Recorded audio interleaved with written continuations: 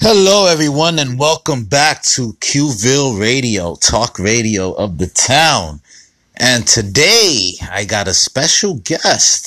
Some of you might not like him, and some of you support him. You know, a lot of you support him. A lot of, you don't mind if I say it like this? A lot of you close-minded people support him, obviously. But I gotta give him his respect and his props. He was there when we needed him. Ladies and gentlemen, the man who started it all in real estate and became a self-made millionaire, an entrepreneur who later succeeded in Congress and made it all the way to the Oval Office. Ladies and gentlemen, I am so happy and so excited to introduce, well, he doesn't even need an introduction, Sir Mr. Donald Trump. Hello, Donald. How are you doing today? Well, Chris, I must say I am very, very honored to be here in your podcast, and I have so much to talk about the American people and the generous checks that I have provided for Congress to look upon, and hopefully they could pass this down the pipeline. Great. Okay, sounds good, Mr. Trump.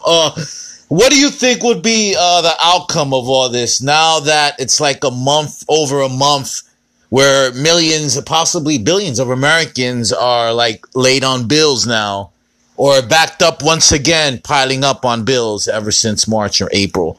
What do you say to that kind of treatment to the Americans? I mean, they patiently wait, and then by the time they do get it, a lot of them end up homeless or carless, and no deodorant, not a stick of deodorant stick in sight. What do you got to say about that? Well, Chris, what I have to tell you, Q, is they have to learn how to save. If they can't save, then they will, end up in these kind of situations where they cannot provide for themselves or anything like that, which is why we were very, very generous back in late March and April, and when everybody got their payouts all the way throughout May. I understand a lot of them recently just got it, but at least they got it. Now, I am not close-minded of the fact that they could be homeless by that time, unless they have some slumlords, slumlords that are just basically money hungry and just want to, evict people when they know they can't, or they still want to make a case against them, or somehow strong-arm them out the place, and getting bodyguards and stuff like that to get them out when they know they legally can't. But, yeah, it's a real burden. Like I said, if it wasn't for the Chinese virus, we would not be going through any of this. Yeah, you're right, Mr. President. I understand. You do have a point. But at the same time, the bills are piling up. Repo men are still out there. Repo men are gonna come and confiscate your vehicle, your moped, your motorcycle, whatever it is you have, and basically with that being said, a lot of Americans can get screwed up that way because if Congress taking their sweet time and, having multiple recesses throughout this whole pandemic, it's just showing the American people how bad they can treat us. They left us in the mud.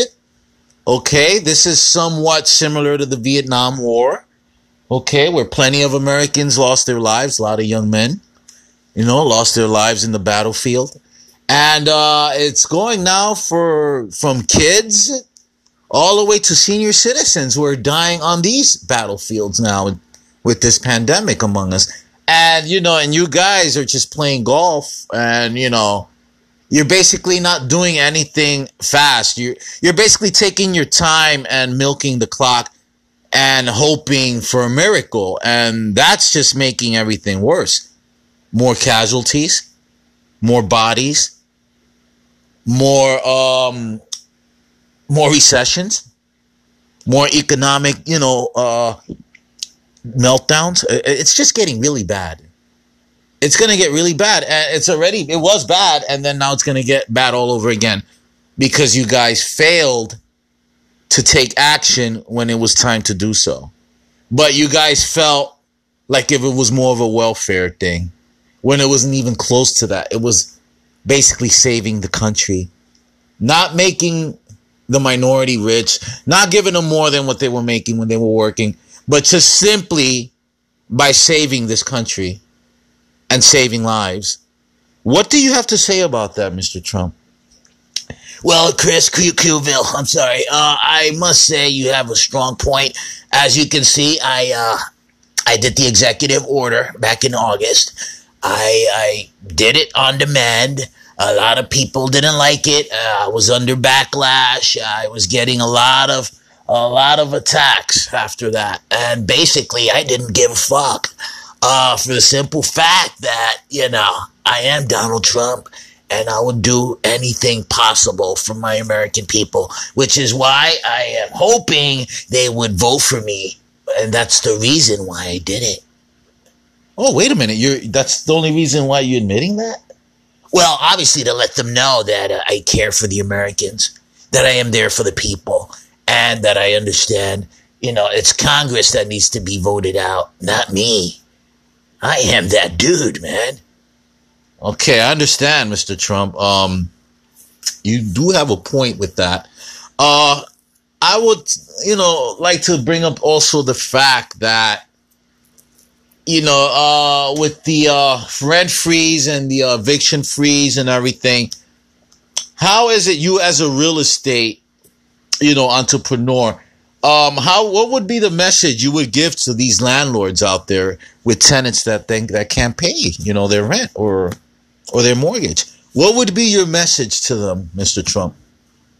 Well, Qville, my message to them, me being the entrepreneur that I was throughout my lifetime, I would like to say, give the Americans a chance. The money is coming, whether it runs out, it's still going to come. And I want to just put it out there that everybody will be compensated and will be treated generously. There's no need to lose your minds. I know sometimes it could be a late delay, but at the same time, we already proved it once. We're capable of doing it again with less interruptions and less difficulty and stuff like that, getting it done. Well, thank you, Mr. President. I enjoy and appreciate the fact that you came by on such short notice. And, with all your busy schedule on top of that, with the voting coming up and everything, you got all these rallies to attend to.